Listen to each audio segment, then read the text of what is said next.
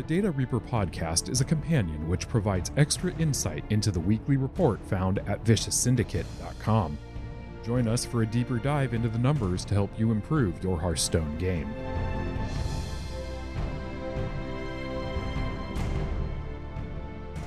Hello and welcome to episode 33 of the Data Reaper podcast. I am your host, Ridiculous Hat, and we are joined by the biggest Vanessa Van Cleef fan in the world, Zach O. Zach, how you doing?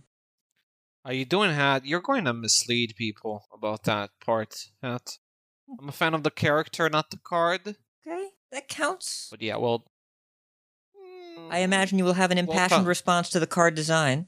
And boy, do we have a lot to talk about this week. BlizzCon happened, and we have a lot of information. So, listeners, just to give you a heads up as to what's going on, there will be a report on Sunday the 28th that's going to be published because of the most recent nerf patch, which we will talk about at the very end of this episode, but it is nowhere near the most important stuff we're covering.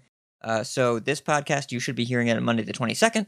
You'll get the next report on the 28th. We'll have another podcast next Tuesday the 2nd that will cover both the report and the fully revealed core set. So the core set's going to be revealed Thursday the 25th. We're not going to go over the entire core set. We have other plans for that, but we're going to discuss the core set upon... Oh yeah, we're not doing 200 card by card. Yeah, we're not doing that on the podcast, guys, but expect something about that. We also lied to you in the last podcast. We said that we would have a podcast on the 20th, but we decided to delay it because we wanted to talk about the new announcement sooner, and it ended up being a very good move because of the nerf to Allura, which basically kind of made discussing the last report a little bit pointless. So we actually have a really interesting podcast. And honestly, I have no idea how we're going to finish everything, so let's just start.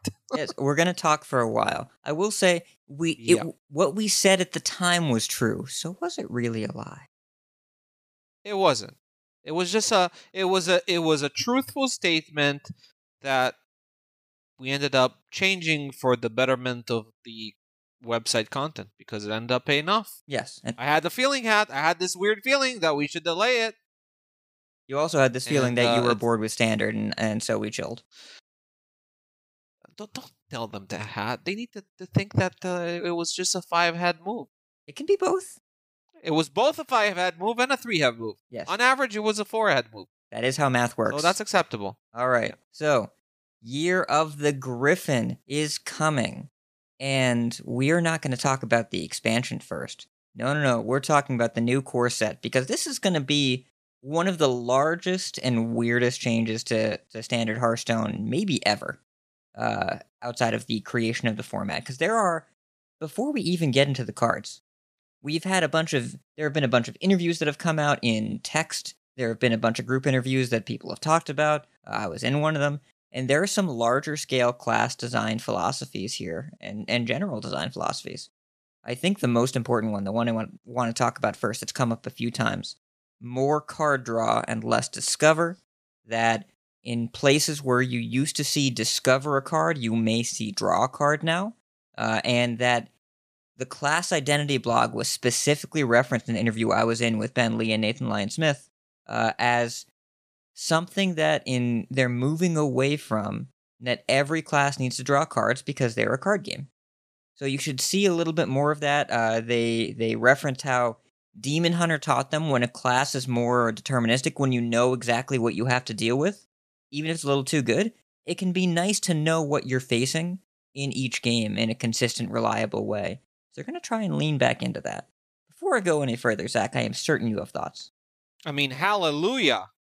Right? They realized what we wanted them to realize for a long time, that card games, decks need to be able to draw cards, or you will be basically pigeonholing classes into becoming either aggro or mid-range. That's what happens when a class doesn't have card draw. Or if it has mass generation in order to make up for the fact that it doesn't have card draw, it's obnoxious. So it's a very good move. Card draw should be something that every class has access to. I've been banging about this in previous podcasts multiple times, and I'm very happy that they're moving in this direction. This will really help diversify classes. The only drawback of card draw is that you're more likely to see consistent decks. This can be a drawback because you might be running into the same experiences more often, but I think that the Demon Hunter class did give them the understanding, like the experimentation that was required of them, of seeing, hey, this is what happens when the class does have card draw. Hey, this isn't obnoxious. This is actually okay, as long as the cards that you face are not obnoxious, right? So I think this is a very, very important step. I think generation is fine to a degree. I think that the nonsensical amount of generation that we've experienced over the past year caused some players to just decide that this is toxic inherently. Generation is not inherently toxic. It's a good complementary mechanic to card draw. I think that some classes should have a different spectrum of generation and draw. Some of them should have more draw, less generation. Some of them should have more generation and less draw. But the point is, it's a sum game, right? You need. There are classes that it's very imperative for them to have the ability to reload and the ability to execute their win conditions, and for that they need to be able to tap into their decks. And so what they're doing is they're moving away from this remove, generate, and just grind out the opponent. And I'm a big fan of that. They've also said that, you probably are going to mention this, but it ties in to their desire to give control decks finishers rather than have them win through just value. This is something I'm a big fan of, because control decks, for them to be good, they need to have finishers, they need to have win conditions. That makes it easier to play against them. In a way, it gives you a plan. Like, you know what to expect, how they're going to win. You can plan ahead on how to counter that. That is, in essence, counterplay. When they just generate garbage, you can't really play around that. It's frustrating. It can be very frustrating when you're facing a deck with like a hand of like 9 cards and 7 of them are generated.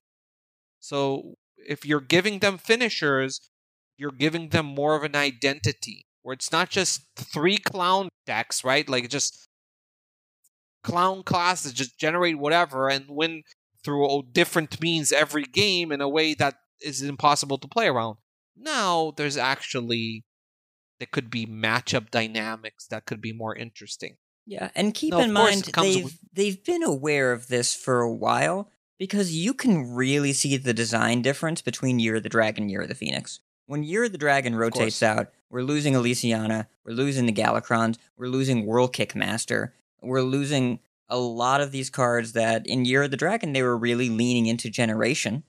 And Mana Cyclone. Mana Cyclone, and it got to be too much. But it doesn't mean generation is completely going away. There are new cards we've seen already that generate a card or two. And we mentioned this before, but I think a good benchmark for the level of generation they're looking towards is something like Keyword and Ivory, which is, you get a couple cards. It's not going to win you the game, but it'll get you towards the later game, and it'll give you some cards that are not in your deck, but it'll be from a smaller, more restricted pool. I think that's really the benchmark that we should be looking at for generation going forward, where it's generation of a specific thing at a certain time and not perpetual. Now, I will say, it's not all, sun and roses. There is a risk when you give you intend to give all control decks finishers. I think they want to cut the game time, the average game time. They haven't been happy with that because everybody's just clown fiestas, full hands all the time, which is understandable. But when you do win conditions that just finish games off, it's harder to balance them between against each other, because if you're designing a win condition for class A, right, and that win condition ends up being on average being executed on turn 9, and then another class has a win condition that, upon after refinement and deck building and experimentation post expansion, that win condition is activated on turn 12 on average.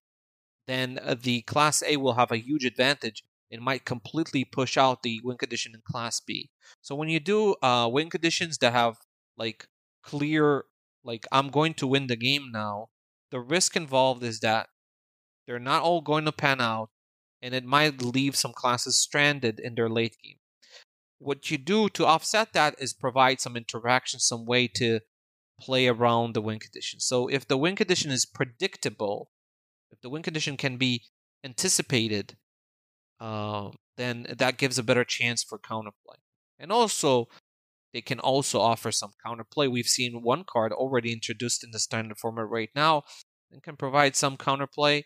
Just don't give everyone a Lucia, and if you can, delete the card before next year. Thank you very much. But yeah. I think we're looking more at, say, Ticketus into Yasharaj second Ticketus is probably what they have in mind for these. Yeah, I'm totally fine. I'm totally fine with deck destruction that takes setup and an investment of mana. Something like Ticketus, I think, is fine for the game.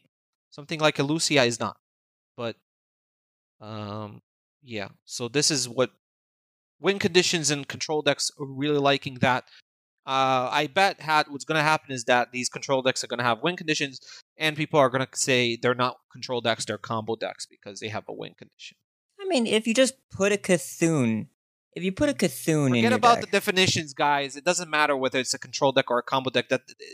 That definition is entirely unimportant. What's important is that a deck that has a late game strategy. You have a late game strategy that is building up to some sort of finisher, some sort of win condition, some sort of something to aspire to in order to end the game, rather than just grind you out with their hand, with the size of their hand. So I think that's good for the game.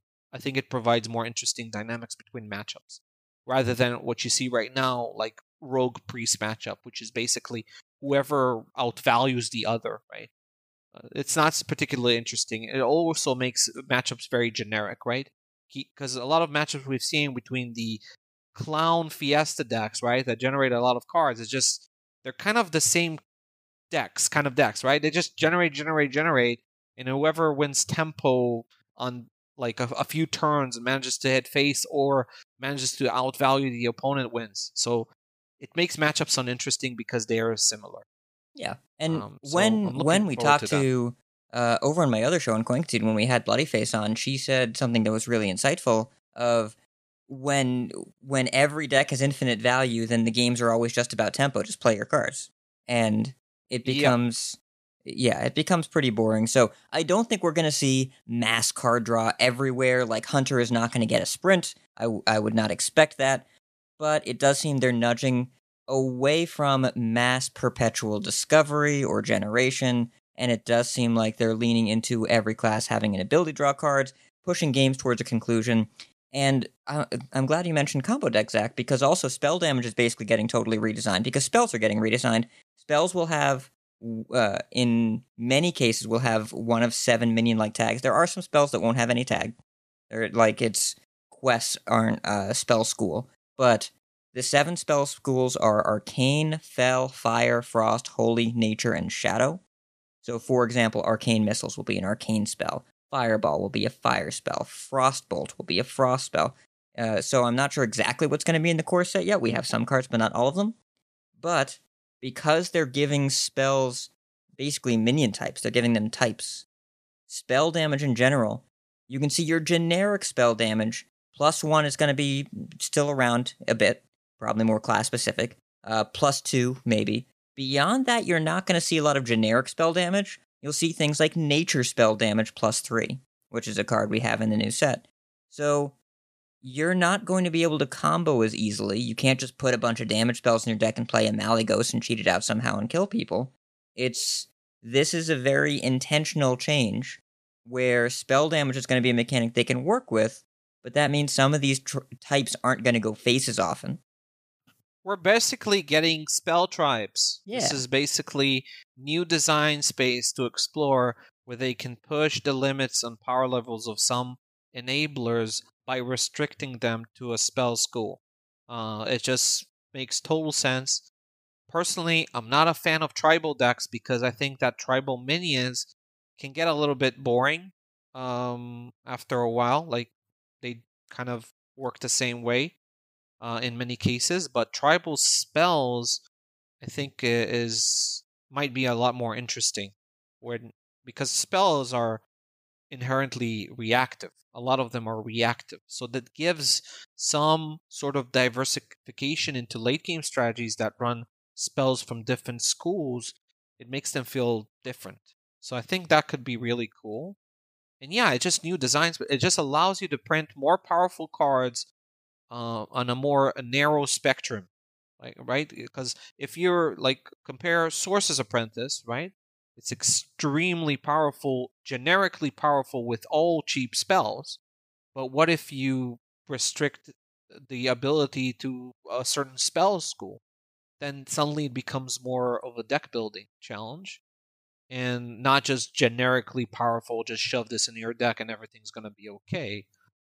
You're just pushing. It's just like you're printing a tribal card that on condition, like a Twilight Guardian, right? On condition, if there's a dragon in your hand, it's a 3/6 taunt for 4, which is above the curve.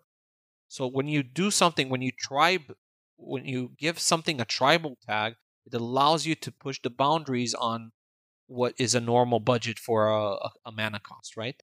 So you can push the limits on a power level of a card by restricting the spell school. So Yeah, I and there's think still that's generic cool. spell damage. Like they revealed a card, a new card in standard in the core set that will give you spell damage +1 in Shaman. So it's not going away forever, but you can tell they had a meeting and said, "What are the things from Classic that held us back?" And they deleted all those things.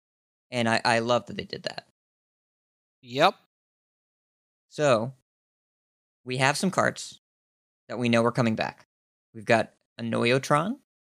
We've got I'm two. actually really surprised at the Noyotron coming back because I think it's really powerful. But I guess if it's in a core set for a year, then that's okay. But it's really interesting that a Noyotron, it kind of tells you what they've said in the past that they really like having powerful taunts that they think that increases board interaction.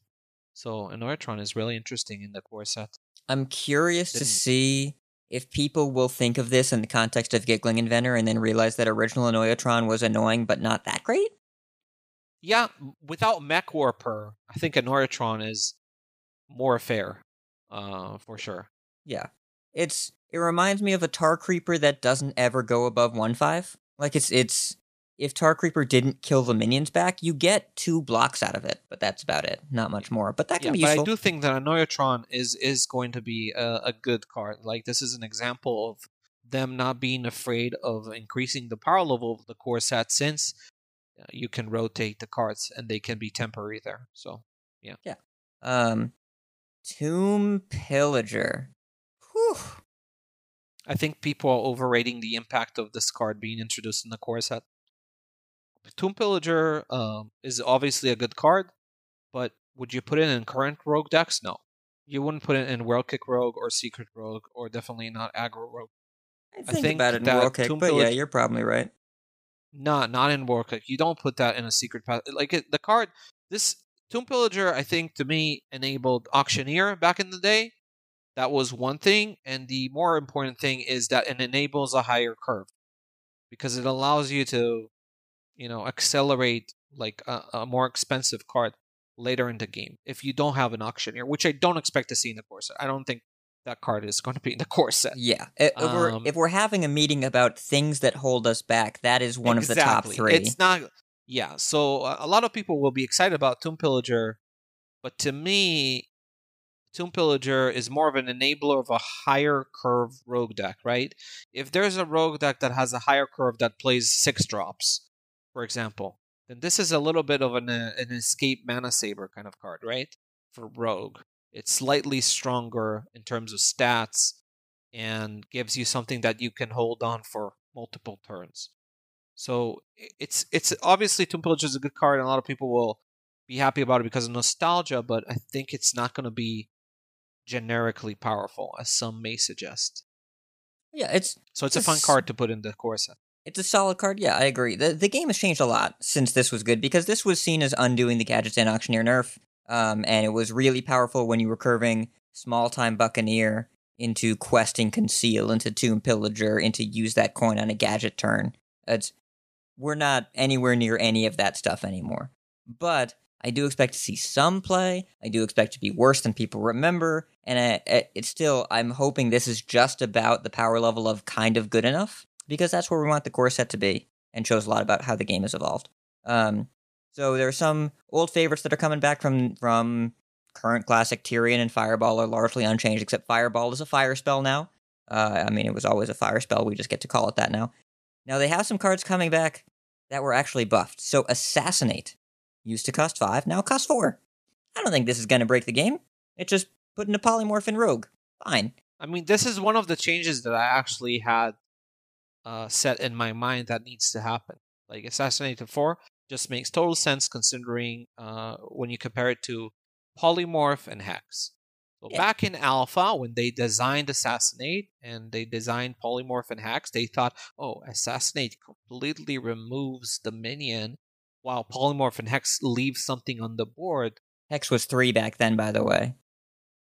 So, yeah. So, no, but I'm saying that you considered Assassinate to be more powerful back then if you designed the game in Alpha, because it leaves the board clean, while in Polymorph gives you the opponent a 1/1. But the point is that transform effects are much more powerful than just pure removal. And there is no way that Assassinate, even at 4 mana, is better than Polymorph, because of the fact that you have the transform effect, which is essentially a silence effect, but better than a silence effect. And I like how they clearly looked at Polymorph and Hex next to each other and said, well, giving the opponent a taunt is definitely a downside. Hex should definitely be a mana cheaper because of that. Yeah. Like, those are things that they did in Alpha, but you can forgive them because they didn't know much about the game back then. Yeah, neither did we. It was an Alpha game. So so now it just makes sense that Polymorph and Hex cost the same, and also makes that sense that Assassinate costs the same. And none of these cards are probably going to see much play unless you're desperate for some single target removal. And then there is some outside chance where maybe you consider running one of these cards. So I think it's fine. I think Assassinate at 4 is far more playable. Still not very playable, but it's okay.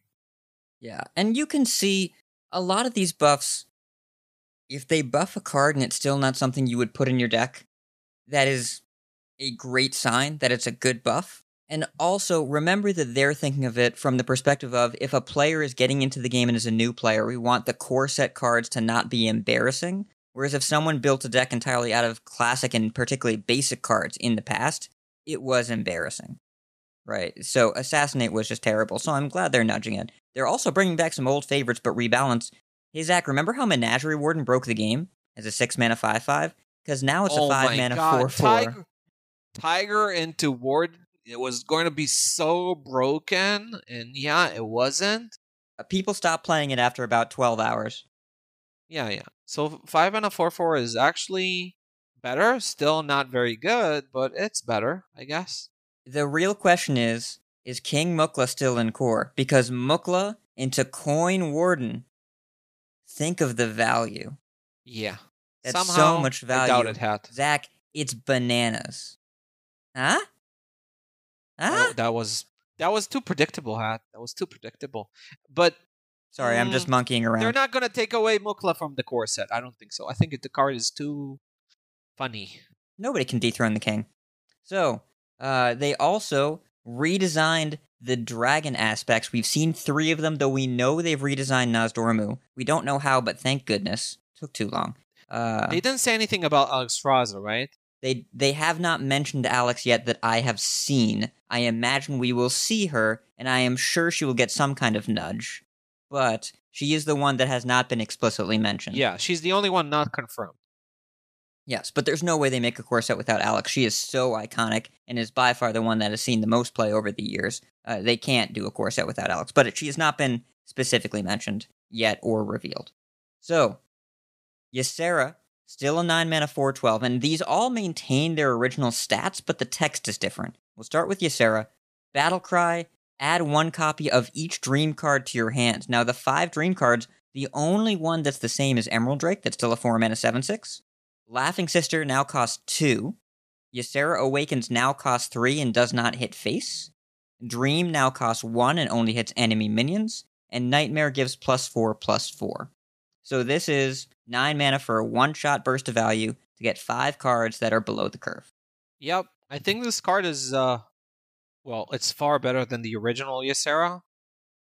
And it's actually, at first glance I saw, oh, this card is still trash, but then I thought about it more.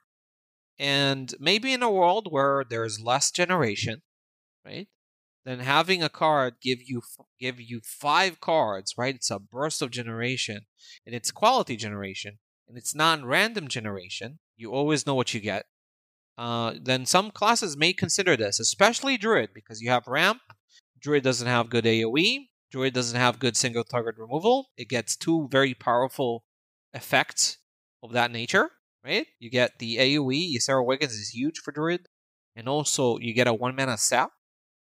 And you get some tempo. And you can play all these cards. You can play this Ysera, and then you clear the board next turn with Awakens and develop some pretty good stats. If DQA hadn't been printed, I think that Highlander Priest would have looked at this pretty hard at some point. Yeah, I agree. So there is some world where this card is actually playable, especially a world where classes don't constantly have their entire hands full. And this, like in Druid especially, the class that I think is most likely to play this is Druid because of ramping, right? You have the ramp, you sacrifice cards in order to ramp, and then you get some cards back when you drop this on the board. So I think this card is kind of playable, and the power level seems very appropriate for the core set. Yeah, and this is a great example of what they're thinking in terms of control decks having win conditions, because you said this is better than Ysera, and you're right, except I remember Control Warrior Mirrors, where I would run my opponent out of Shield Slams and Executes, and then I would drop Ysera, and they couldn't remove it, and they'd lose because it was infinite value. And the old Ysera was much better there in a much worse way, so I'm glad that scenario is being removed too, because that wasn't really fun to just face a Ysera down and say, I have no way to remove that, so I can't beat anything that they do. Yeah, but we're not in Classic anymore. The card is going to be removed, so Yeah. on the turn it's played, pretty much always. So I think this is better, far better card. I don't even think that this would be worse than the original Ysera in Classic, honestly. Getting the 5 cards immediately but at that point in the Control Warrior Mirrors, your hand was full of 2 Acolytes and 2 Shield Blocks that you were never playing, so I don't know if we'd have the hand space. Maybe. I can see that. But that was a long time ago. So long time ago. There's also a redesigned Malygos. Thank goodness. I am certain they are going to they're going to pop the champagne at the office when Malygos rotates out of Standard. The new Malygos, 9 mana 4/12, draw spells until your hand is full as a battle cry. What a weird card. I remember them saying that 2 of the most design-limiting cards that they had in the Classic set were Malygos and Stone Tusk Borer, right? Yes, and Prep. So, yeah, so, no, but Prep, the 3 mana Prep, not the 2 mana Prep. They nerfed Prep since saying that, so, Malygos, this card is also, I think, is kind of playable. And also, I think, mostly in Druid, maybe Rogue, like if it's a slower Rogue, but probably Druid. Because of the ramping potential and the fact that Druid can be very spell heavy. I think the effect is pretty powerful. Especially in a class that has like 0 mana cards. This is why I'm saying Rogue Druid, so you can actually place things immediately upon drawing your hand full, right? So this card is okay. It's far less offensive and problematic than Malygos. There will be maybe, again, it might see some fridge play. That's the purpose. The purpose is for it to be a card you might consider in some situation, but mostly it's going to be outclassed by expansion cards in the late game. So yeah, it's fine. I think it's also a reasonable card, and I like the idea behind it. It's still flavorful to Malygos because of the spell synergy. It's just not this thing where whenever there's some, I don't know, 1 mana nuke that goes face, people immediately say Malygos, right? It's been quite insane. Like over the years, every time and I remember that they've started like intentionally avoiding printing anything that goes face and is like 1 mana or less, just because of Malygos. The card was extremely limiting, and now it's no longer going to be in core set, and we get a cool card instead. I think it's fine. Also note, Ysera Awakens, or Ysera Unleashed rotates out when this card rotates in. Thank goodness. Yep. So you cannot do the thing. You cannot do 9 mana fill my board with dragons. Well, you can draw all your Cthulhu pieces. That's kind of cool with this card. If that ends up being good enough, I will be surprised at the state that Standard is in, but yes, you can do that thing. I will also be very surprised. But I think, again, this has fringe applications. And that's the point. That's what this card should be. Yes. We also have I'll call it a buff Deathwing rather than a full-scale redesign, though the new art looks amazing. It is a 10 mana 12/12. Battlecry, destroy all minions, discard a card for each minion destroyed. We might think about playing this card now. That's pretty cool. Yeah, this card is much better than the original Deathwing.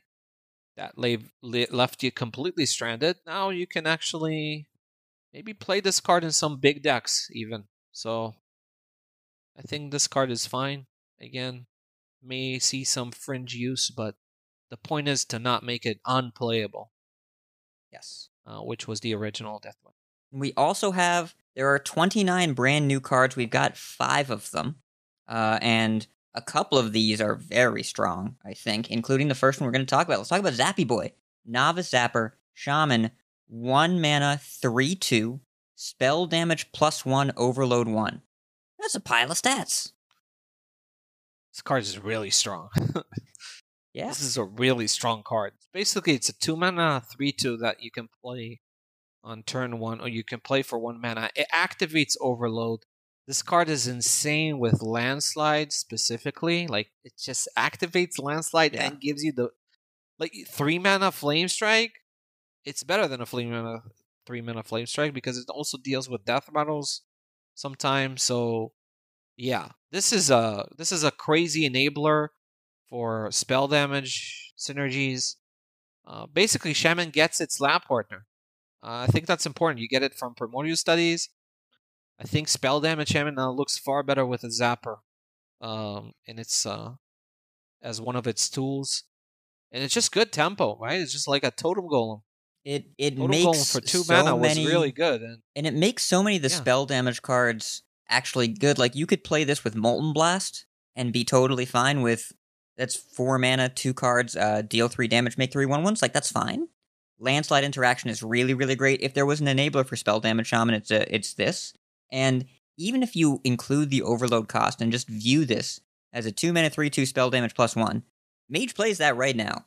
Like, Solarian Prime is nice, but you just play that on curve. We played Cult Sorcerer back in the day and just held our thumb over the rest of the text, and the card was fine. And this is, you only have to pay 1 mana up front, and you can play it on turn 1 against a Demon Hunter. Unlike a Sludge Slurper, where you look at it and you look at their hero power and you say, well, what do I do? You just drop this. You just run it out there. Yeah, this is a very good card. This is really strong, actually. Yep. One of the 2 cards that we've seen so far in Core that are brand new that I think are really, really powerful. We also have Fellsoul Jailer. It's a 5 mana 4/6 epic. Battlecry, your opponent discards a card. Death Rattle, they get it back. Cool. Bad, but cool. Yeah. I mean, you're not gonna. What do you? Can you make this? You silence this so it's permanently? No, I've seen that idea. That's not a reliable method. I don't know what else is in the core set. I don't know. It's cute, but I don't think it's good. I mean, yeah, I don't think you intentionally are going to play this in a constructed deck. I'll be surprised if you do. I don't envision playing it, but it's cool. Yeah, it's cute though. It's cute. It shows the level of complexity they're willing to add to the core set, which I like a lot because they're going to do other mechanics. It is a card that you would never see in the classic set before. And just the same with Overlord Runthak, 5 mana 3/6 neutral legendary with Rush. Whenever this attacks, give +1/+1 to all minions in your hand. Hand buff is just a thing in the game now. Yep, it's not going to see play, I don't think. This card won't. But it's off of Jandis, not so bad. Pretty okay off of Jandis. Yeah, this is pretty nutty off of Janus. Yeah, again, cute card. Maybe if you have some buff deck, then you might consider it. Again, like, it's a fringe play. Like, Ixar, I think, said something about they want the core set card to be like role players rather than build-arounds, and this is a very good example of a role player. Yeah, their role is to be Not in summoned the off of forcing Shandus. sense, but yeah. All right. Yeah, basically. Vanessa Van Cleef. Now, I said at the beginning you're a fan. I know you really like the character. I know you've designed your own version of this card. The version they came up with is really interesting. It's a 2-mana 2/3 combo card. Rogue Legendary, of course. Add a copy of the last card your opponent played to your hand. Yeah. So this card is not good. I've seen the players getting enthusiastic about it. I don't know why. This card is not good. First of all, you have the combo restriction, which makes it really awkward to play on curve. Even if you do play it somehow on curve, you can't play whatever your opponent played on that turn. Let's say your opponent, I don't know, let's say you're playing against Druid and he played Overgrowth on 4. Then are you playing this to get the Overgrowth so you can play it the next turn? It's kind of slow. Or if you're playing like your opponent curves out with some good play on turn 3. Like, you cannot play that card on turn 3. You cannot mirror what the opponent does. You cannot mirror the power level. You're enabling this. You have to use a 1-mana thing and play a 2/3 on turn 3 in order to get a play that's not going to be as powerful the next turn. So I'm not a fan of this. As like, people are saying auto include. This is ridiculous. This is never an auto include. This is a cute card that you might consider maybe in some Burgle type decks. Nice with Shadow Step again, but again, it's very situational. Like, sometimes the last card that your opponent played is not going to be the card that you want to have. So it has some. Again, it's fringe playable. I think that decks like Will Kick Rogue would never touch this card. But it's okay. Again, it's core set legendary.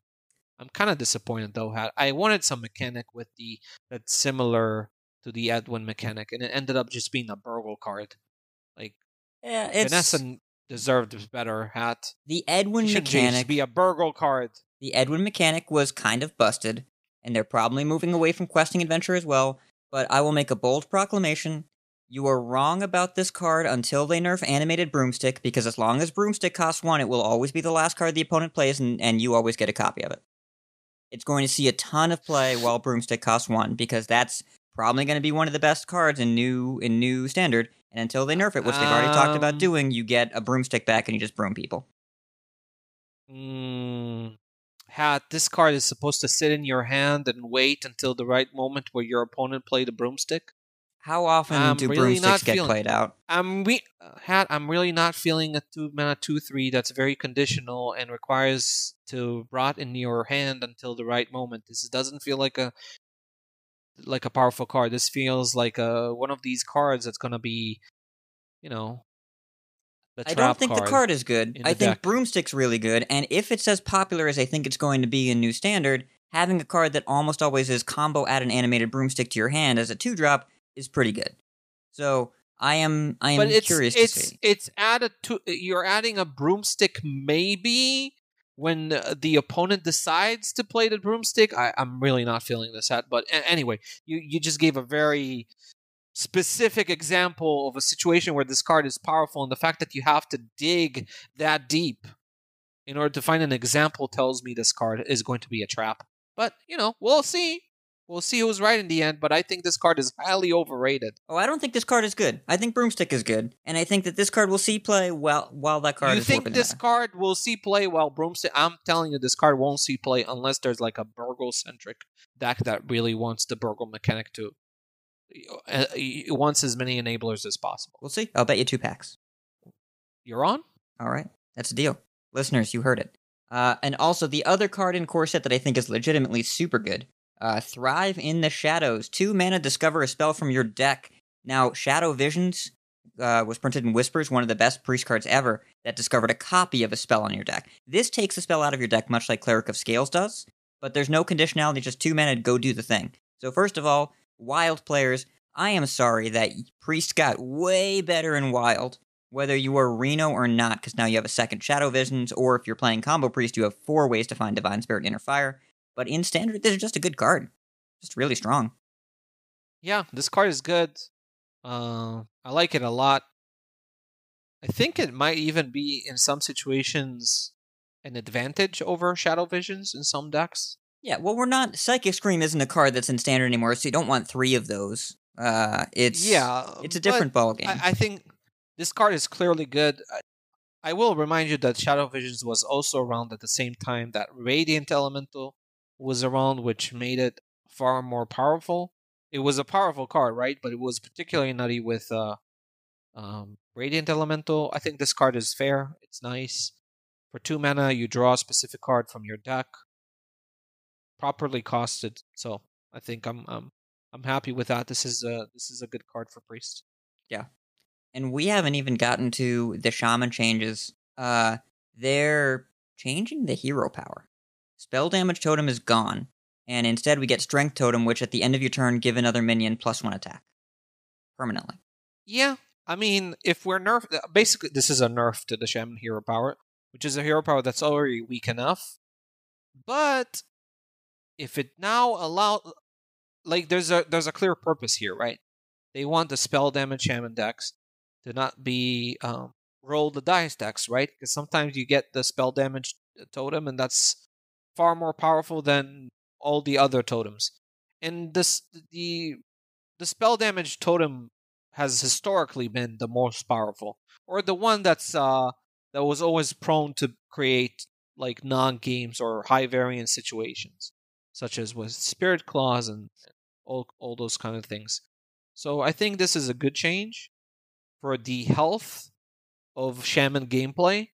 I think the new totem is more in line with the other totems in terms of power lever, in terms of like being boar based, right? And just like healing totem, it can kind of snowball a little bit, but I think it's fair. It just needs Shaman buffs to go alongside it, which is what we're getting. So that's good.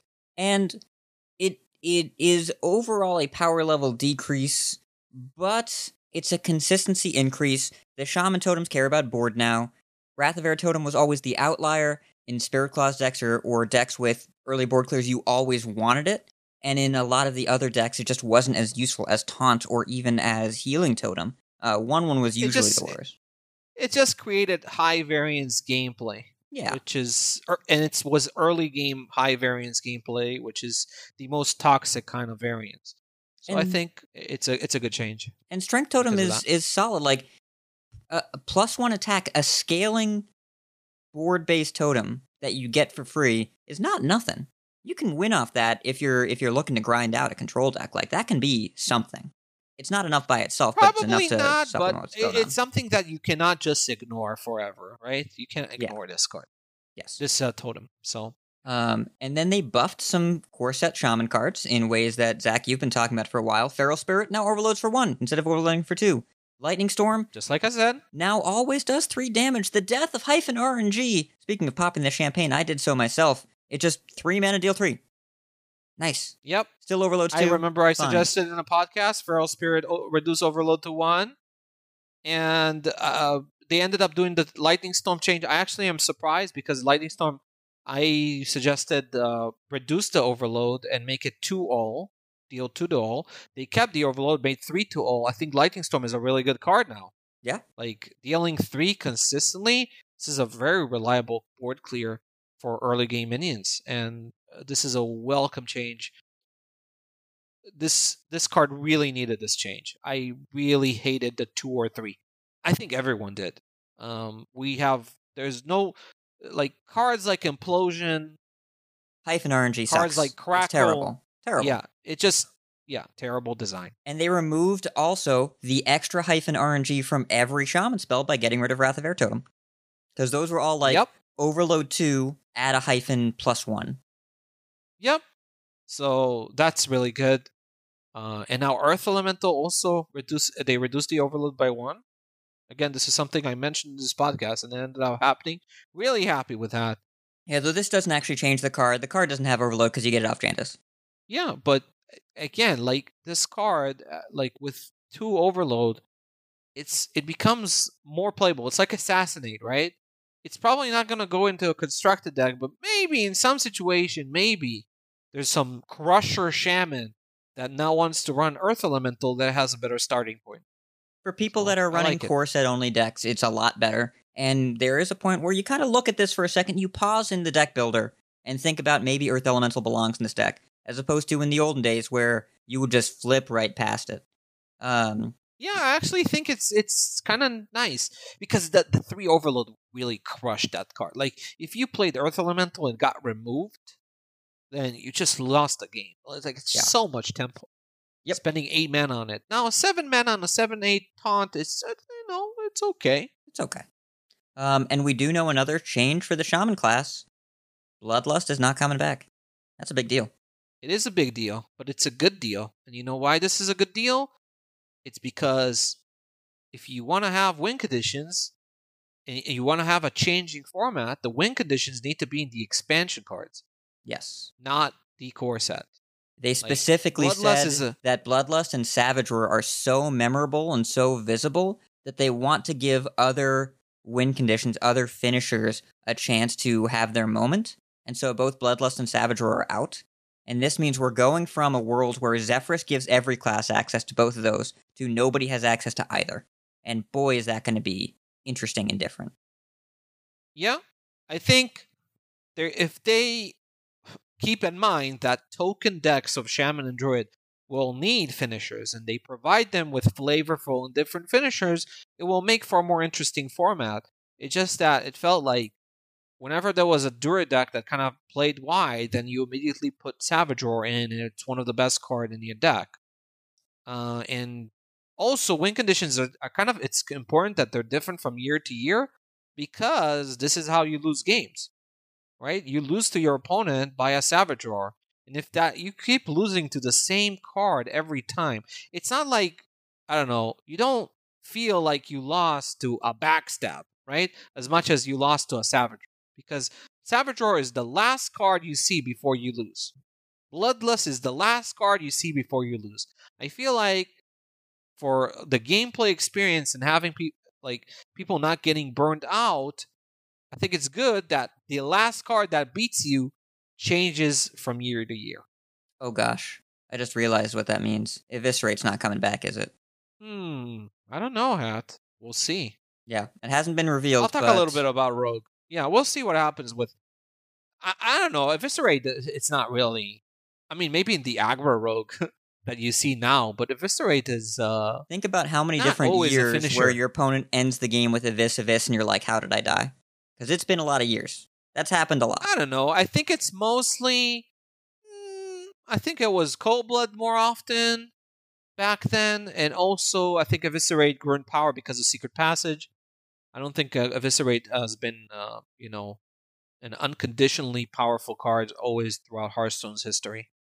I think it grew in power. Well, don't think. I saw it grew in power because of Secret Passage, but that's a different subject. But this is like build around win conditions, Savage Roar, Bloodlust for token decks, make them different every year, makes it more interesting. Cards like Arbor Up, for example. Yes. So I think it's a good change to have Bloodlust and Savage Roar going. And with no Savage Roar, it redefines how we look at cards like Glowfly Swarm. So I'm really curious to see. In Druids, it looks like they're getting also a very large-scale change, which we should probably expect every class to get something like this, but they're moving away from direct damage like Swipe and Wrath, but we've confirmed that both Pounce and Feral Rage are coming back. So it looks like Druid is Feral Spec this expansion, and is looking more to do damage with its face, like, this sounds almost Demon Hunter-y in a way. Yeah. They're not looking to win with a wide board that grows and buffing it, and they're looking to deal their damage and do removal that way, as opposed to what they've been doing for so long, which is, for some reason, be really good at spell damage and killing things directly. I mean, if you asked people last year, what do they think about Druid losing Swipe and Wrath, they would say, oh my god, Druid loses Swipe and Wrath, is this even going to be a class? But these cards are actually don't see play in Druid anymore. Yeah. They haven't seen played this expansion much. When you print things like Lunar Eclipse, Bog Beam, you have more efficient cards now, and Wrath has been really outclassed. by other expansion cards. So I don't think Druid is gonna miss these cards much. And Swipe mostly saw playing Malgus Druid, which is already going to be gone and hasn't been good for a while. And Swipe hasn't been good for a while. So I think neither of these cards are going to be missed by Druid, which is kind of weird because if you said that 2 years ago, you would sound like a lunatic because those cards have been forever in Druid and been played consistently over the years. It's just that recently they haven't. So They're sacred cows, right? And so this Yeah. shows the extent of change that we're getting, but also I'm kind of scared, Hat. You know what I'm scared of? I'm scared that somehow preparation is not going to be in the core set. and, I like, think you backstab. you should be afraid of prep. I don't envision prep coming back. If Prep is not coming back, Hat, I think Rogue is going to have a big problem with the cards that it received this. Like when you think about secrets, when you think about swindle, when you think about basically all that Rogue's been doing. Well, I wonder if prep will hit a specific spell tribe or something, or maybe maybe they make a prep for secrets. I don't know. I think honestly, Prep is not even it's not even one of the best cards in neither of the archetype that it sees played in right now. It's not even close. So I'm not sure that if Innervate stays in Druid, which I expect, then maybe Prep and Innervate are good cards to have for new players, understanding, okay, so this is how Rogue cheats mana and this is how Druid cheats mana. But neither of them are particularly offensive. I'm kind of actually hoping Prep stays, Hat, because I think that Rogue might have serious issues if it doesn't. Well, if it doesn't stay, that Rogue needs good 0 mana cards to replace it. Because Rogue is very reliant on 0 mana cards in order to function as a class. Because of the combo mechanic, because of its resource, the intensity of its resource spending. So, we'll see. I'm curious to see what Rogue looks like going forward, because this looks like a large-scale reimagining of a lot of things that we take for granted. I'll have to get used to it. Yes. And we do know from an interview in Japan, Lord Jaraxxus is coming back as a hero card. That's exciting. I think is fantastic, yeah. I mean, obviously it will probably be rebalanced, though I'm not sure. Honestly, if the card had the same text and you gave you 5 armor and you started and didn't set your life to 15, would it be busted? Infinite 6/6s is kind of questionable. That's the part that I think that they might nudge. Like, I don't know if Infinite 6/6s is the way to go. No, but you have to change the hero power. What do you do? It has to summon Infernals, Hat. Maybe the Infernals are smaller? Maybe it makes 4/4s. Maybe they're smaller. I don't know. We'll see. But I think it's really cool. It's also appropriate that it's a hero card. It was the original hero card, just wasn't labeled as such. And yes, having it not set your life to 15 will probably make it a little bit more playable. So it's cool. I like it a lot. Jaraxxus has been a favorite card for a lot of people over the years, right? I think it was my first golden legendary. I was so excited about it, getting a golden Jaraxxus. It's a pretty cool card. It was one of my first 2 golden legendaries, along with Antonidas, who I am certain is not coming back. There's no way. Probably. Yeah. So there are some Shadow Form we know is coming back, but we haven't seen yet. There are some cards that were revealed in freeze frame stills from the promo video, but we don't know the specifics. Like, we know Grom Hellscream is coming back. I don't know if he still has charge. We haven't seen the card. We've just seen his name. There are a bunch of classic cards that we know are sticking around that appear unchanged. Direwolf Alpha, Murloc Tidecaller, Acidic Swampu, Zach's favorite, Fire Elemental, the card Wind Fury, Elven Archer, Sinister You mean Strike. Jesse Alexander's favorite, not my favorite. Please correct yourself, Hat. Everybody loves the Acidic Swampus.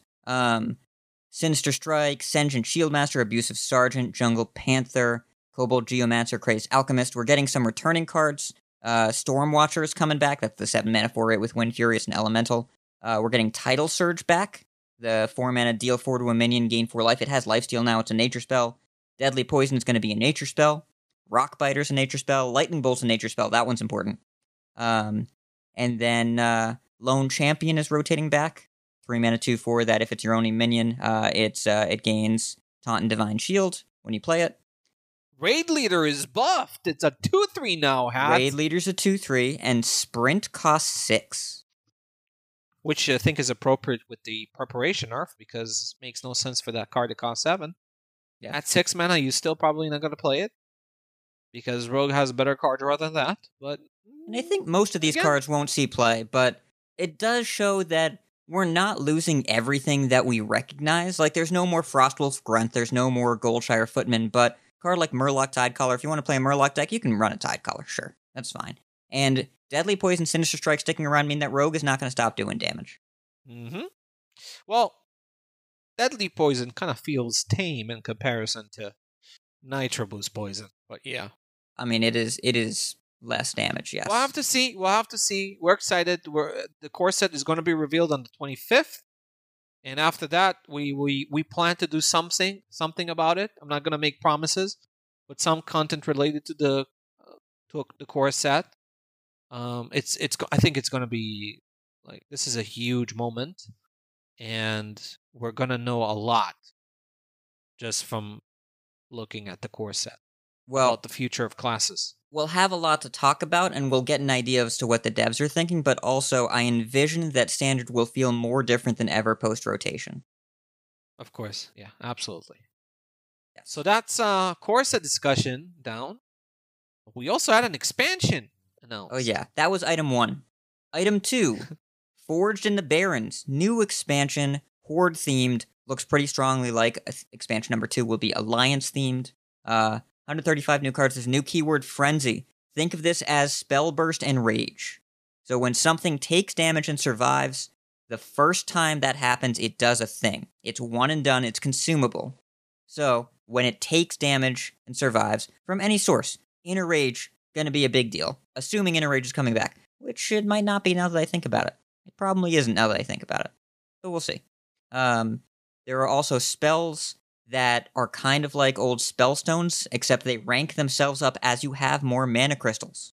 So, as an example, there's Imp Swarm. It's a 2-mana Warlock spell. Make a 3/2 demon. 3/2 imp. Except when you have 5 crystals, you make 2, and when you have 10 crystals, you make 3. Spell cost does not change, it just levels itself up based on where you are in the game. You don't have to do anything. It's always 2, 5, and 10. It's kind of a scaling mechanic. Not a super scaling mechanic, but it has something to do with scaling. Though the card is terrible, Hat. Oh my that God. card is terrible. The Shaman one's okay, but this is just like, they want to make cards that aren't super useless top decks when you draw them. 2 mana, make 3 3/2 imps is not like the worst, it's just not what you're looking for at that point in the game. Hat, I don't think I would play that card if the 10 mana version spawned a full board of 3/2s. Probably not. I don't know. I wouldn't play that card. Like, what? Well, and card it is looks awful, like Hat. it looks like they're targeting the scaling flexibility as opposed to raw power here. Like, none of these are going to be It seems win like the condition. scaling is going to be a +1 thing, right? I think so. It looks like that. It's probably going to be just a +1 thing to the value. And this We know is 2 why of the these card cards. is as it Yeah. is. Yeah. So, yeah. Okay. So first preview, first card we discussed already. We don't need to go through it again. The imp summoning thing is terrible. Guys, don't play that card. So for Druid, we've got Druid of the Plains, 7 mana, 7/6 epic beast with Rush, Frenzy, transform into a 6/7 Kodo with Taunt. It's a little Coilfang Warlord. Yeah, kind of. It reminds me of Firelands Portal. I kind of see that too. But Coilfang was really just a big Firelands Portal. Yeah, it's conditional and it's rush, so you can't, like, if there's a taunt in the way, then that's a problem. You can't remove exactly what you want, but the spawn is very powerful, right? It's a Boulder Fist Ogre with taunt. That's good stats for the cost. Yeah, that's what I hear. Yeah, so nice removal. It's a decent removal card. I'm not sure what Druid deck is going to play this, but I don't know. It's kind of a good bridge to, like, you play Overgrowth, and you play this, and then you play Guardian Animals. Yeah. So it kind of fills the curve in turn. Like, yeah, I actually kind of like it. In Overgrowth decks, it might be pretty good, now that I think about it. It feels like a solid card, right? Like, I don't know if this makes any deck viable, but hit something for 7, then make 7-button taunt on the same turn. Yeah, I mean, we're not gonna speculate how. We don't know what we don't know the whole set, and we don't know. There's more that we don't know than we've ever not known before, because we don't even know what the core set is. So there's no way to really evaluate these cards in a serious manner. But like, if you look at it just standalone, it looks pretty decent. It is a card that I look at it and I pause and I say, that could be all right. Now, but you're right. We don't even know what we don't know. We don't even know what we don't even know. So, speaking of class beasts, we've got Sunscale Raptor. It's a hunter, 1-mana, 1/3 beast. Frenzy, shuffle a Sunscale Raptor into your deck with a permanent +2/+1. Now, keep in mind, this says shuffle a Sunscale Raptor, not shuffle a copy of this. So you're not going to have infinitely scaling Sunscale Raptors. Every time this hits and survives, you're going to get a 3/4 shuffled into your deck. Even if you draw the 3/4 and then shuffle it in, it'll be another 3/4 that you get back. But it's a 1-mana, 1/3 beast for Hunter. That's probably good enough by itself. Wait. If you play the 3/4 and it gets damage, it doesn't send a bigger one? It says shuffle a Sunscale Raptor, so I don't think this scales forever. It's like how a Serenite Chain Gang was worded after the nerf. It doesn't say summon a copy of this, it says summon a Serenite Chain Gang. True. That is true. You're right. So this card is a 1-mana, 1/3 beast and hunter, which already kind of makes it likely to be playable, but I think the ability is not even it's sometimes going to be a drawback. Like, do we want to draw a 1-mana 3/4 on turn 5? Maybe, but it doesn't strike me as always an advantage. Like, it doesn't feel like this tax is actually that great. But it's a 1-mana 1/3 beast in hunter, so it might see play. Yeah, just because of that. What was that card that summoned? It was a hatchling, the 2/1 that's put a 4/3 into your deck that was okay. Yeah, but it was a 2/1 and that was really bad stat line, and it wasn't good. And the one drop that it shuffled was a 4/3. This is a far stronger version of that card. I'm not sure that's still enough to be a great card, but again, it's a 1-mana 1/3. That's reasonable. Yep. There's Desperate Prayer. Next, it's a priest spell. It's a 0-mana holy spell. Restore 5 health to both heroes. Okay, so this card in a vacuum seems useless, but if you're playing a deck, so Auctioneer is not going to be around, right? So if you play this this year, you would think, oh, maybe in an Auctioneer deck you play this, it would be really good. But I think this card is actually pretty good because 0-mana spells are good. They're very often played, even if they don't seem that impactful, just because they cost no mana. So I can definitely see some priest deck playing this, though the priest deck that plays this need to have a lot of draw, right? You need to have a really aggressively cycling priest deck in order to be able to play this. But it's pretty good.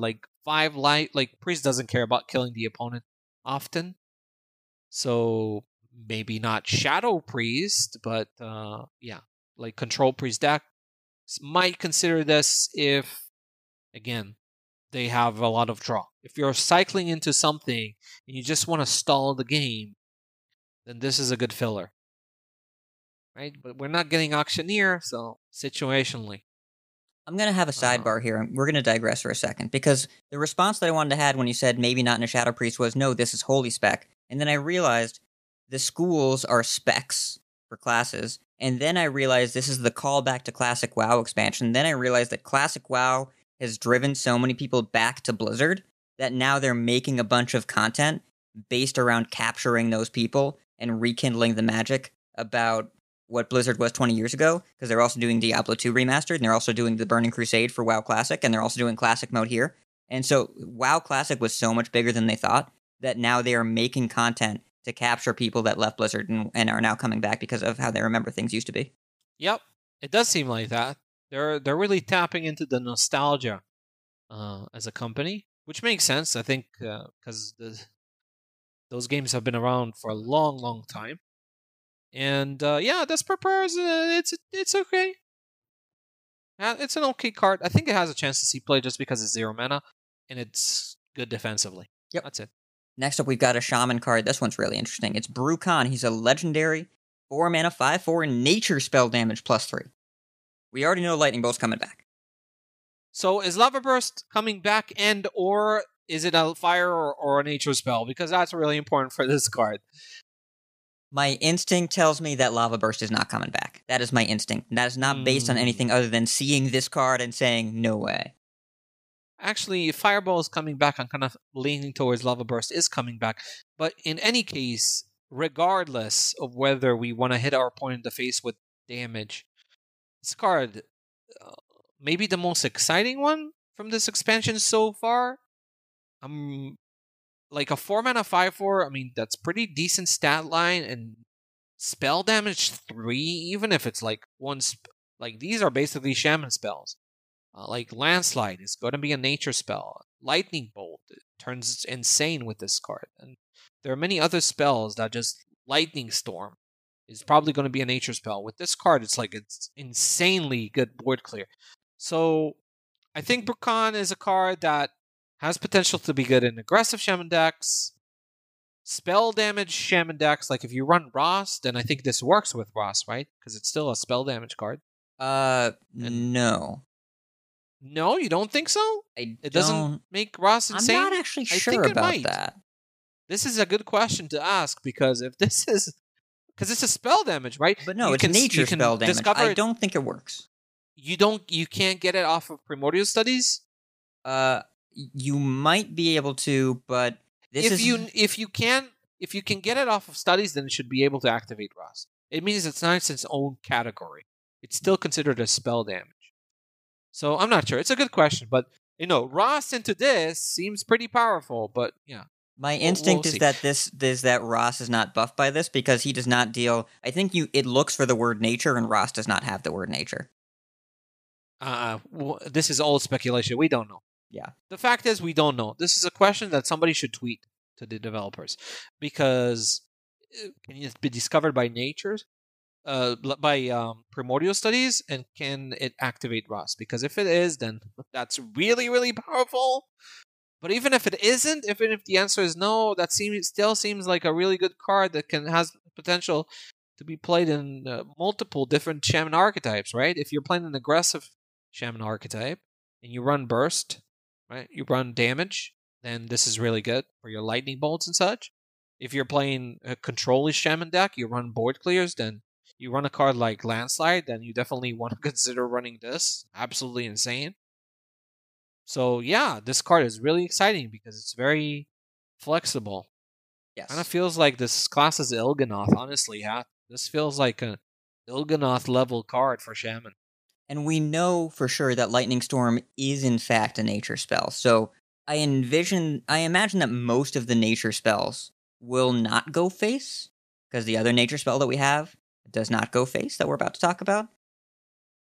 Yeah, but Lightning Bolt is a nature spell. So and that is a very good one. That turn 5, just like play this and bolt for 6. Like, that's obviously strong. My instinct is that Primordial Studies cannot find this. And my instinct is that Ras Frost Whisperer does not get buffed by this. But we'll see. Let's hope your instincts are wrong, because I want that to be able to be discovered, and I want that to activate Ross. I think if you play this on 4 for a Ross on 5 and your opponent doesn't kill it, if it can't deal 4 damage on 4, then sucks for him. Yeah, it sucks for them. And I did tweet at the devs while we were talking, so we'll see if they get back to me during the recording. Next up, we do have a lightning ranked spell here, a nature ranked spell for Shaman. It is Chain Lightning, 2 mana, deal 2 to a minion and one of its neighbors chosen randomly. So it's either it goes left or it goes right. At 5 mana, it deals 3, and at 10 mana, it deals 4. It always costs 2, but goes from 2 damage, 3 damage, 4 This is damage. pretty good. It's far more playable than the Warlock spell. The reason is that the baseline version is actually okay. It's kind of a better cleave for 2 mana, which is slightly better cleave because there is some control over it. I like it. Obviously, scales very well with spell damage, which Shaman is probably going to use. And Brokan. So, a reasonable card. Nothing game breaking, but it's a good card. Yep. We've got Blade Master Samuro, which is a 4-mana 1/6 with Rush and the new Frenzy ability. Frenzy, deal this minion's attack to all enemy minions. So, for example, if you play this and Innerrage it, it would immediately deal 3 to all enemy minions. Cheap buffs, the name of the game here, Nitro Boost Poison, very strong. We'll see what other cheap minion buffs are available for it. Yeah, so this is nutty in 3 classes. It's nutty in Paladin because of Libram of Wisdom and, Hand of a Doll and all sorts of buffs, but especially Wisdom. It's nutty in Priest because of Apotheosis. And it's nutty in Warrior because of Innerrage. So these are the classes I'm mostly looking at. I thought about Rogue, but when I think about it, with Nitro Boost Poison, I don't actually think this is going to be a thing. I think you need to consistently be able to buff it with multiple things. Like, you have multiple options to buff it. So I'm really feeling it in those classes because of what I just mentioned. This is a good card. This is powerful. I mean, yeah, this is a very good card. In Priest Apotheosis, Pyro Apotheosis is already very powerful combo, and this is just outrageous with Apotheosis. Like, this is like a Reno with Apotheosis. Very, very good. And obviously in Paladin, it gives them another board clear alongside their already powerful board clears.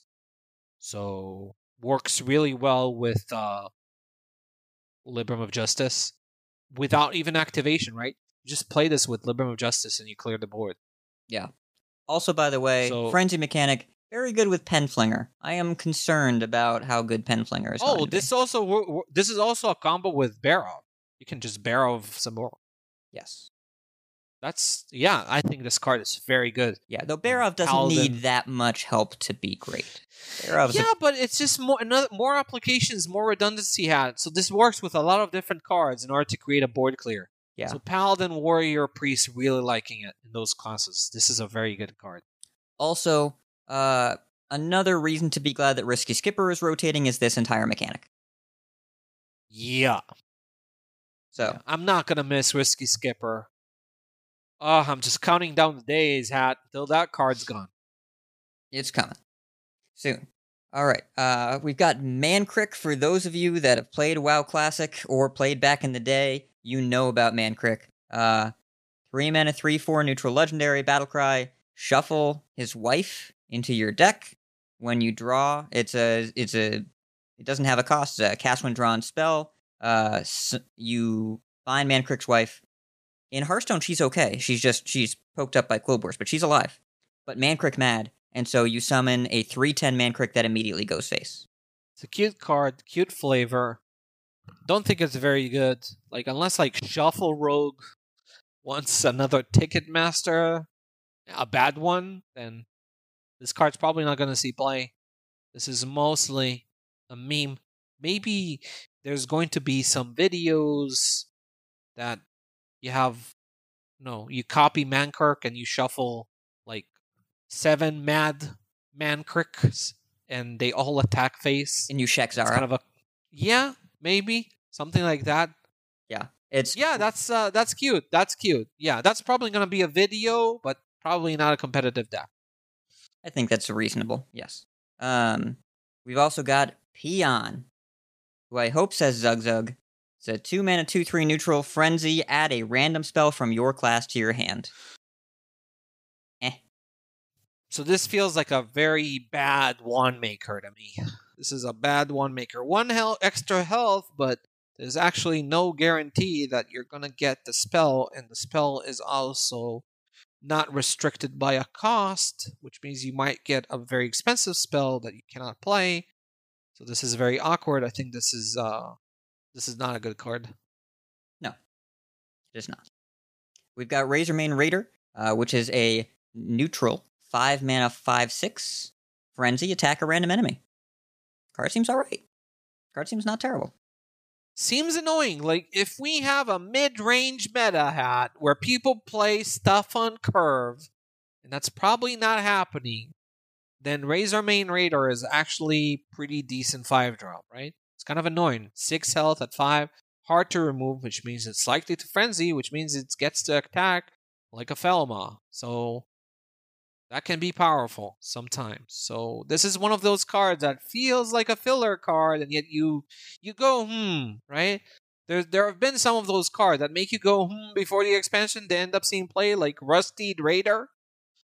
Like when you think, oh, this is just filler, and then that card actually saw play. So maybe this one does as well. Yep, and it says attack a random enemy it can go face, and beyond just being good with Broom, it's pretty good with the Aug Merchants, don't you think? Especially Guardian Aug Merchant? Yeah. So if you run a Guardian Aug Merchant with like tempo decks like to do, mid-range decks may consider doing, then this card is really good with that. So it has some synergy in Animated Broomstick, another good one. This card may have a chance, even though it looks like filler. Yeah. If this is the level they're targeting for filler, then I think that we're more likely going to see a wider variety of cards seeing play, at least in 4-set metas. 6-set metas, it's pretty hard for cards to stand out. But if this is the level of filler that we're getting, well, we've already seen worse cards. We've already seen Peon, so maybe that's closer. But this card's okay. Yeah. We've got the new free card that everybody got already. That's legal and standard today. Shadowhunter Vol'jin. 5 mana, neutral legendary. It's a 3/6 battlecry. Choose a minion, swap it with a minion in its owner's hand. So it can target your stuff or their stuff. I think this card is being overrated as a combo disruption card. I mean, yeah, it can be situationally good against Lifesteal Demon Hunter sometimes, but not really. Like, not consistently so.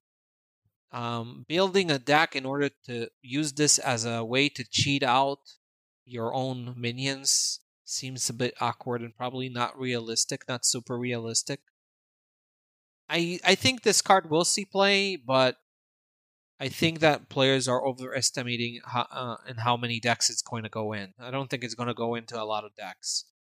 But it's a cool card. I really like this. This is the kind of dirty rat effects that I think are fine to have in the game. And yeah, I like it. It's not quite a Madame Goya. It's not quite a Tinkmaster. It's not quite a blatant decoy. Somewhere in the middle. But if this is the level of neutral disruption / mana cheating that we have in the format, okay. You could play this in Shaman, you could play this in Paladin, and play a big deck and just only have giant stuff in your deck and then play this. Yeah, I like it. I think this is a versatile enough card It's that fun. has maybe it's there are multiple potential applications for this. It might end up seeing play in one of them. So I give this some chance to see a decent amount of play. I don't think it's going to be as ubiquitous as some players are suggesting. It's a fun card. And then finally, the last card we have to talk about is Spirit Healer. It is a neutral 4 mana 3/6 epic. After you cast a holy spell, give a random minion +2 health. Can it give its own? Yeah, it's a random. Yeah, so this is actually really good. I think this card is really good. In Paladin, especially because of Libram of Wisdom, it can spin out of control pretty quickly. And if we ever get an inner Fire Priest again with the 1/4, then this card probably goes into that deck too. So it's cool. It can be a really snowbally card. A 4 mana 3/6. It's hard to kill on curve. It's a threat. You can start buffing its health and just grows. Yeah. Of note, by the way, every holy spell, except for one in Hearthstone's history, is Priest or Paladin. There is one spell ever that is not Priest and not Paladin is a holy spell. Can you guess it? I mean, I know the answer, so there's no guess. It's Renounced Darkness. Oh, you're no fun. But yes, I love that they did that. Yeah, it makes sense. But yeah, I think, again, like Tempo Priest decks, if they ever emerge, will strongly consider this card because of its snowballing nature, and also Libram Paladin may consider this as a kind of a questing adventure kind of build around, right? Interesting. I like it. I think this card is pretty decent, pretty strong. Because on curve, it's okay as well. It's a 4-mana 3/6, so it's hard to remove. You don't have to play this in combo immediately with spells in order to make this very dangerous and threatening. And Hat? that's all we have for Baron's cards. So we've got one more piece of information that, by the way, seems kind of important. They nerfed Allura. Like during BlizzCon, like on Friday night. Yep. So this is why we're doing the report on the 28th on Sunday rather than Thursday. We're delaying it a little bit just to get a better picture of the meta that is developing right now. The meta is very new at this point. It's too premature to say what's working and what isn't. I will say that Libram Paladin at least looks pretty insane post patch. So if somebody randomly asks me, Zach, what is good right now? I'll tell him Libram Paladin. Probably without Allura, but the deck seems to be very well positioned right now. But we'll see. And the report on Sunday is going to talk about the meta in detail. This podcast was meant to discuss mostly the BlizzCon line announcements. And based on the time that we've spent recording this, that was definitely appropriate. This has been a long podcast with a lot to talk about. Yeah. So there will be a better time to talk about constructed format right now. We will also be discussing the core set in the future. We'll be discussing the expansion in full. I do wonder when the classic format is going to launch. That will also be very interesting to see. But it's exciting times, Hat. I'm excited. I'm also really, really scared, Hat, with the core set reveal because I'm attached to some of the cards in the classic set. It's let it go. It's all about embracing the new. And what I love as well is that it doesn't feel like the standard meta is going to be settled by the time rotation happens. They're looking to do stuff pretty frequently, and I'm pretty happy about the pace of change that they're keeping up with. And it looks like Core Set is going to create a really, really fresh and new experience in Standard that will be unlike what we've seen before, without the same kind of base level assumptions about what classes do and how they do it. Yeah, it'll be interesting. As I said, the best picture we will get is once we see the whole core set revealed, and then we will fully grasp and understand where each class is headed, and I will be able to judge whether will there be really great parity between the classes. Was there the decisions regarding the core set are huge for the game? Obviously, they can always chop and change it, but it's going to reveal a lot about the philosophy that they're embracing right now. So yeah. I'm excited. The thing I'm most excited about, I want to see card draw. Card draw for priest, card draw for paladin, card draw for shaman, card draw for hunter. Give it. Gimme. I want to see those classes get some card draw. That's the number one thing I'm looking forward to. Obviously, card draw in other classes is nice, but they already have a lot of it already. Those are the classes I feel like are the most limited by the fact that they don't have good card draw in their classic set right now, and having card draw in their core set is going to be a game changer. Yeah. It's, there are so many things that I'm curious to see what they do, that really it's hard to pinpoint any one thing I'm looking forward to. But I'm excited by the idea, seeing what they're doing with Savage Roar and Bloodlust. I'm excited by the idea that they want games to progress and end in new and exciting ways, and I am excited for that.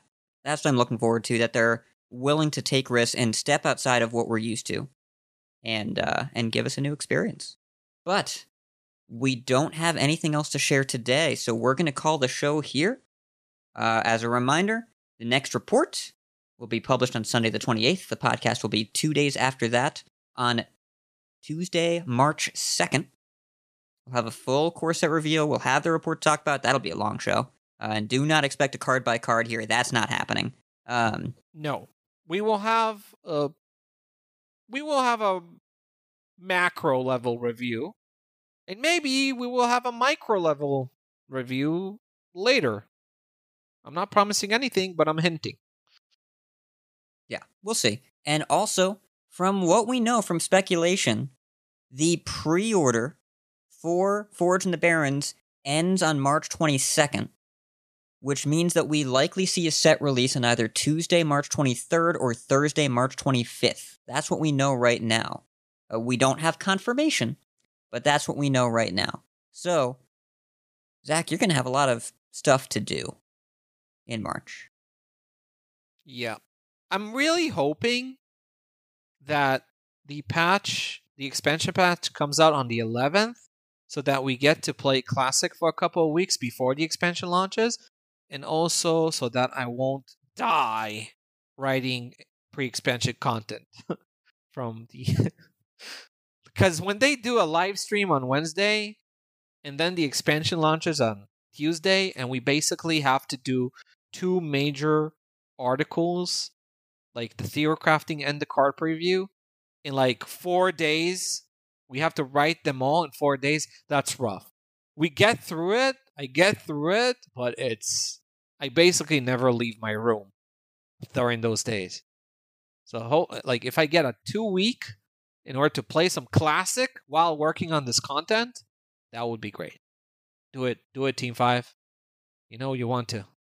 Yes. It's kind of weird though if they release Classic like I think it's what's actually going to happen, because if they release Classic on the 18th, they release it while they're hyping the new expansion, and basically people are right. I want to see some Classic. I want to have some breathing room in order to play Classic before the expansion launches. Yeah, I don't get the vibe that the people that are really invested in Classic are going to be looking to play a lot of the new expansion, but also they want to get those people into the client right before... No, there isn't going to be a single person who buys this new expansion and is not interested by Classic. Whether you're an old boomer like me, who started playing in beta, right? Or whether you're a new player who never experienced the game back in Classic. You're not even a new player. Let's say you started in Blackrock Mountain. Let's say you got into the game in Whispers, right? Are you not curious about the game in Classic? Yes, you are. Right, play it for a week, and then the new expansion comes out. The people that really want... It's not even a week. It's like 5 days. Give us 2 weeks. If it's the next Thursday, which is like what they did for Darkmoon Fair, then it's a full week. And Classic's not going anywhere. Like, it's really not going anywhere. It's going to stay exactly the same. But they want it close, so that way people that log in to play Classic stay in the client for core set and for new expansion. That's by design. And they don't exactly have a lot of lead time on this expansion. I would expect the patch to be the Thursday before, which is, Thursday the 18th? 18th, and then I'd expect the expansion on Thursday the 25th. That would be my expectation. Yeah, and that will mean that I will have no time to play Classic, actually. It stays the same. You can play it whenever you want. It stays the same. Yes, Hat, but you don't understand. I want to play it when everyone starts playing it too. I don't want to sit in my room, my office, and, burying myself in content while everybody just enjoys Classic. I'm just going to be super jealous. I think you'll be fine. I'm going to live, probably, but we'll see. Yeah, just get a couple games of Miracle Rogan and then go write your article. You'll be fine. The problem is I'll start with 2 games, and then there will be 30, and by the time I realize that I need to do content. Yeah, it's going to be tough, but we'll see. Yes. But thank you so much, everyone, for listening. Thank you especially to the Vicious Syndicate Gold and Patreon members that support the show and the report and the team. Really appreciate it. Huge thanks to Steven Sensei for intro and outro. That's going to do it for this week on the Data Reaper Podcast. Hope you had a good BlizzCon, and we will talk to you next week. The Data Reaper Podcast is an official production of Vicious Syndicate. Don't forget to sign up and contribute your game data to improve the quality of the weekly Data Reaper report. Instructions are available on our website, along with lots of other weekly content at vicioussyndicate.com. Thank you to all of our patrons and data contributors for proving there's strength in numbers.